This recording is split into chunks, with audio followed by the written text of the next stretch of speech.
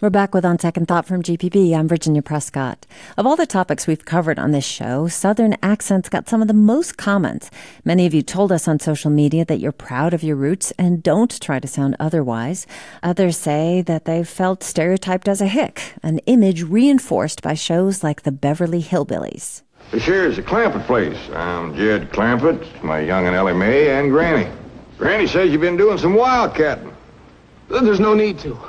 Mr. Clampett, that swamp of yours is full of oil. I could have told you that. Well, my company would like to pump it out.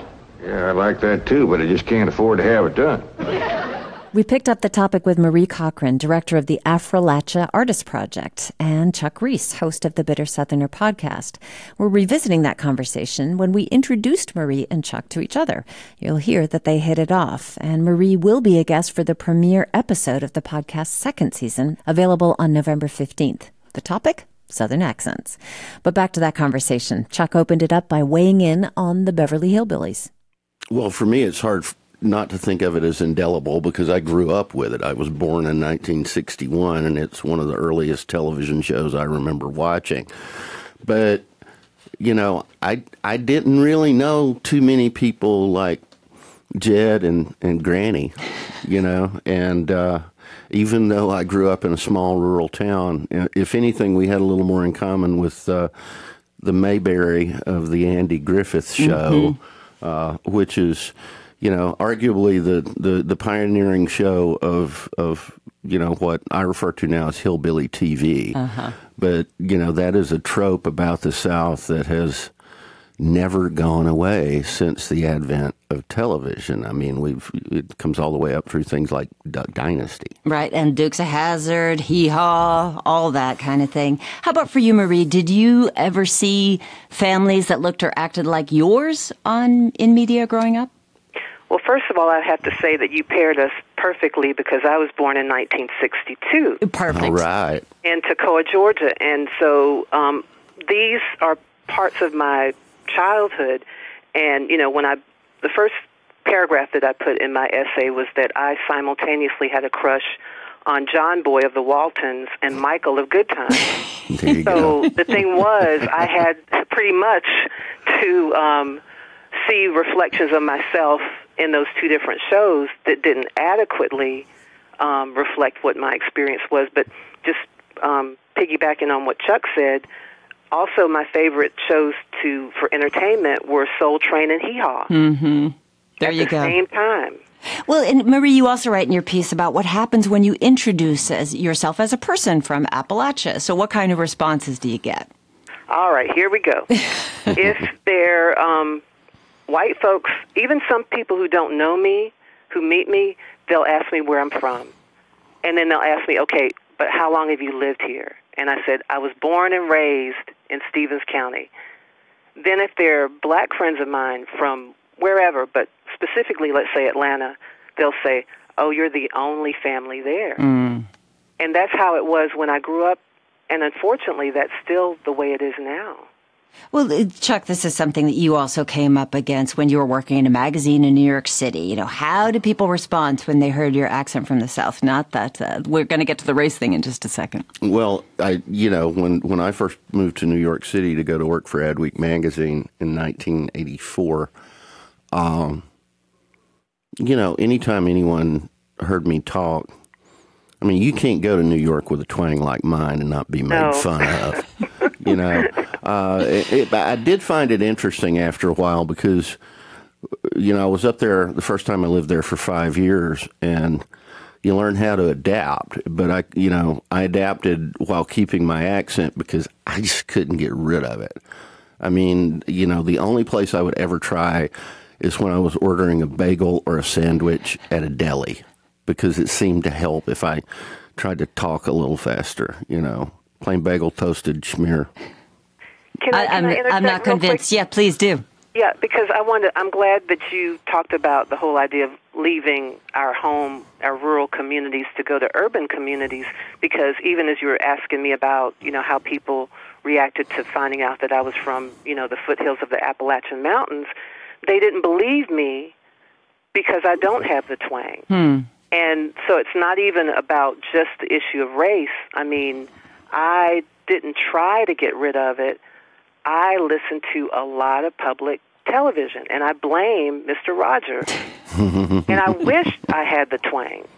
So, this whole, sort of interweaving between expectations and reality, I think is really what Chuck and I, are dealing with in the work that we do. Yeah, so, but you write, Marie, I'm a Black Southerner, and my experience, while it defies the white hillbilly stereotype, is assuredly Appalachian. Do you think Appalachian reads white? Always. Yeah, but you do. Not always forever, because of the word Affrilacha. When Frank X. Walker and the group of Kentucky writers have not only, put it in the dictionary and won various awards and created these incredible careers, but when I met Frank X. Walker 8 years ago in Asheville, North Carolina, I asked him, I said, what's going on? At the time, they were, blowing up. The Carolina Chocolate Drops were performing. They hadn't won the Grammy yet. I met them before, they became famous. You knew him when? I knew him when. But the thing was, I asked him about visual art, and he said, do something with visual art, and that's why I created this network of creatives. But the thing is, all of that is changing with this new generation of professionals and, activists and, people who really just know what their lived experience is.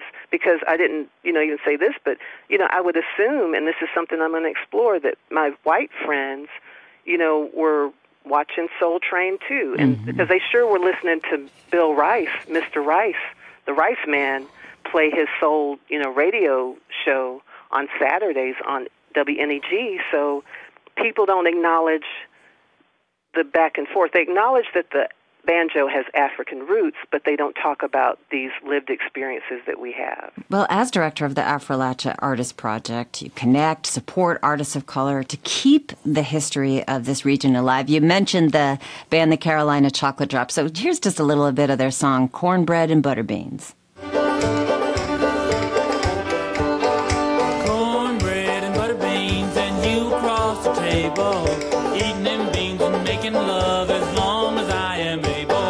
Pulling corn and cotton too, and when the day is over, ride the mule and cut the fool, and love begin all. So, Marie, what do you think? The history of Black Appalachian artists and residents not generally part of the story told about the region? It doesn't fit a commercial perspective. And I think Chuck, again, could, echo this. We have edited out the good stuff. And, we really have to talk, because it is complicated. It's layered, and sometimes it's, contradicts itself. Dixie, as a song, was written by black people. Now, we won't even get into that. But I'm just dropping it in so your readers and listeners can go back and look it up. But when the Carolina Chocolate Drops performed on stage, they would do these little interludes and give out that information, because not everybody goes to college and gets a PhD in anthropology or cultural studies. And we need to get the word out. That's absolutely right, because if you look back into the history of Appalachia, even though there was the de facto racial segregation, there was also de facto racial integration in places too. Right. And you hear it most in the music. And when you dig back into the history of that Appalachian string band music, what you realize is that it was something that was created by Scots-Irish immigrants and by African-American people. Poor people. Poor people. It's poor people's music. And, even though you might be a white kid who grows up in Appalachia listening to bluegrass music and you think that the banjo is a bluegrass instrument, it's the white man's instrument, but it's not. And once you learn that, you start making connections that you didn't. And that's, I think that's the thing that is true no matter what part of the South's troublesome history you look at. You find, when you really dig in, you find more places where we were together across the racial barriers than you were probably aware of before. And to go back to your point, Marie, yeah, those were my two entertainment shows, Exactly. Hee Haw and Soul Train, and that's why to this day I still have a stack of Stylistics, Harold Melvin and the Blue Notes, and OJ's 45s on my shelf. And I love Dolly Parton, and I love Buck Owens, and, you know, as much. I mean, and, you know, we're putting a lot of information out there, and I hope, you know, I'm just loving the conversation. But when I moved to North Carolina, because I had these feelings that something wasn't really being explained well. I mean, I always thought, okay, my Atlanta friends, you know, aren't quite getting me. You know, my, you know, other friends might think that, okay, where we're from is backward, and isn't it grand that I'm a UGA grad and I went to the School of the Art Institute in Chicago, and, you know, I've left these humble beginnings, but it's my home. But when I went and got a job in North Carolina, I met Jeff Biggers, and I'm looking at his book right now, The United States of Appalachia, because that's really what I riffed off of when I wrote the essay. And it says how Southern mountaineers brought independence, culture, and enlightenment to America. And when I read this book that told me that Nina Simone, Bill Withers, etc., were from my region, and then later met Frank X. Walker, it all came together for me. It really did. You're listening to my earlier conversation with Marie Cochran, director of the Affrilacha Artist Project, and Chuck Reese, host of GPB's Bitter Southerner podcast. Season 2 premieres on November 15th with an entire show dedicated to Southern accents. Leonard Henry says, for dumb Southerners, we certainly lead the rest of the country in the number of excellent writers we produce. We also lead the country in Medal of Honor recipients. My wife was placed in a remedial class in New York City as a child because she was stereotyped for her Southern accent. But what they didn't appreciate, being rather narrow-minded, was that she was the granddaughter of one of America's most famous poets and a genius. So we're talking about the artistic tradition. You were talking about music just then, but also literary tradition. So I'm just wondering, you know, for you, Chuck, you're an editor of the Bitter Southerner magazine, so you're trying to expand the definition of how people think about the South. But at the same time, you know, how do you make distinctions?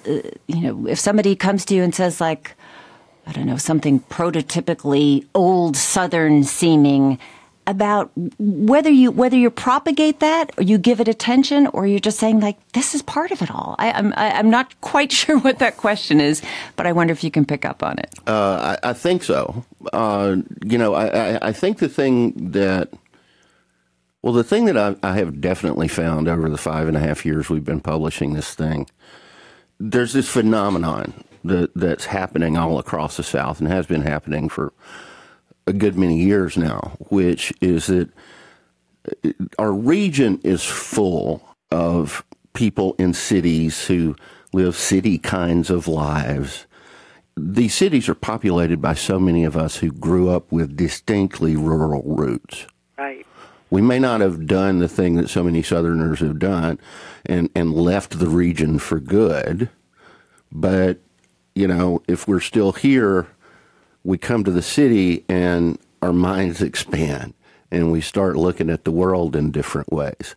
And, you know, if somebody comes up to me with some Old South stuff today, I kind of just write it all off because so much of it is based on things that we were taught in the public schools. You know, I mean, there's no doubt that the original sin of the South was slavery.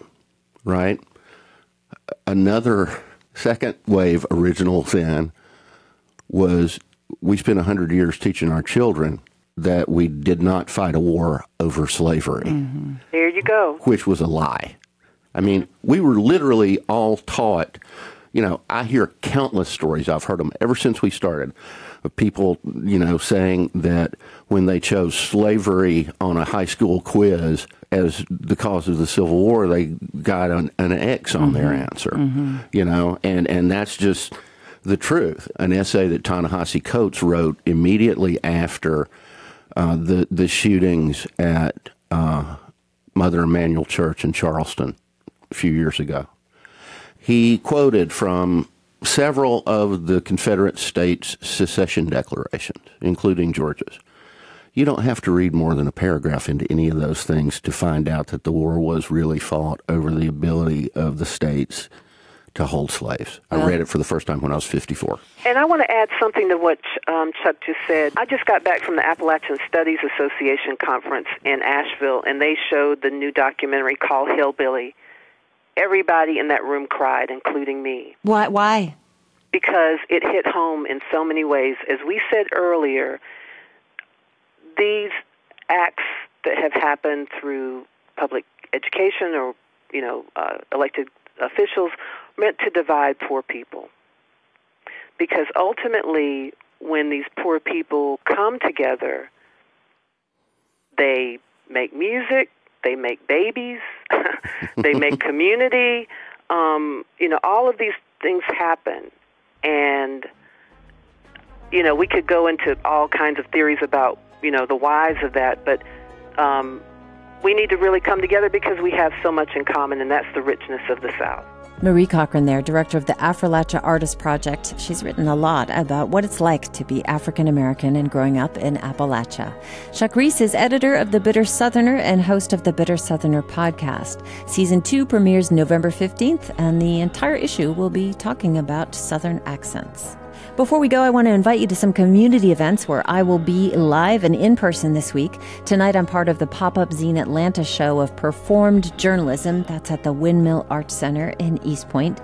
On Thursday, I'll be on stage with podcast host and best-selling author Malcolm Gladwell at the First Center for the Arts in Atlanta. He's the one who introduced the tipping point rule, and his new book is called Talking to Strangers, about the tragic results of miscommunication. On Saturday, I'll be in Shellman, Georgia for the Boudleaux Bryant Festival, and back on Sunday, October 13th, to talk with MSNBC host Rachel Maddow about her new book, Blowout. It is super timely, and there's a lot of explaining there about the geopolitical tension in Ukraine, among other things. We'll be at the Fox Theater. That's again in Atlanta on Sunday. A whole lot to digest, but we've made it easy for you. You can get details at gpbnews.org or on our Facebook and Twitter accounts. Meanwhile, back on the radio tomorrow at 9 with more of On Second Thought, or you can listen to the podcast anytime. I'm Virginia Prescott, and this is GPB.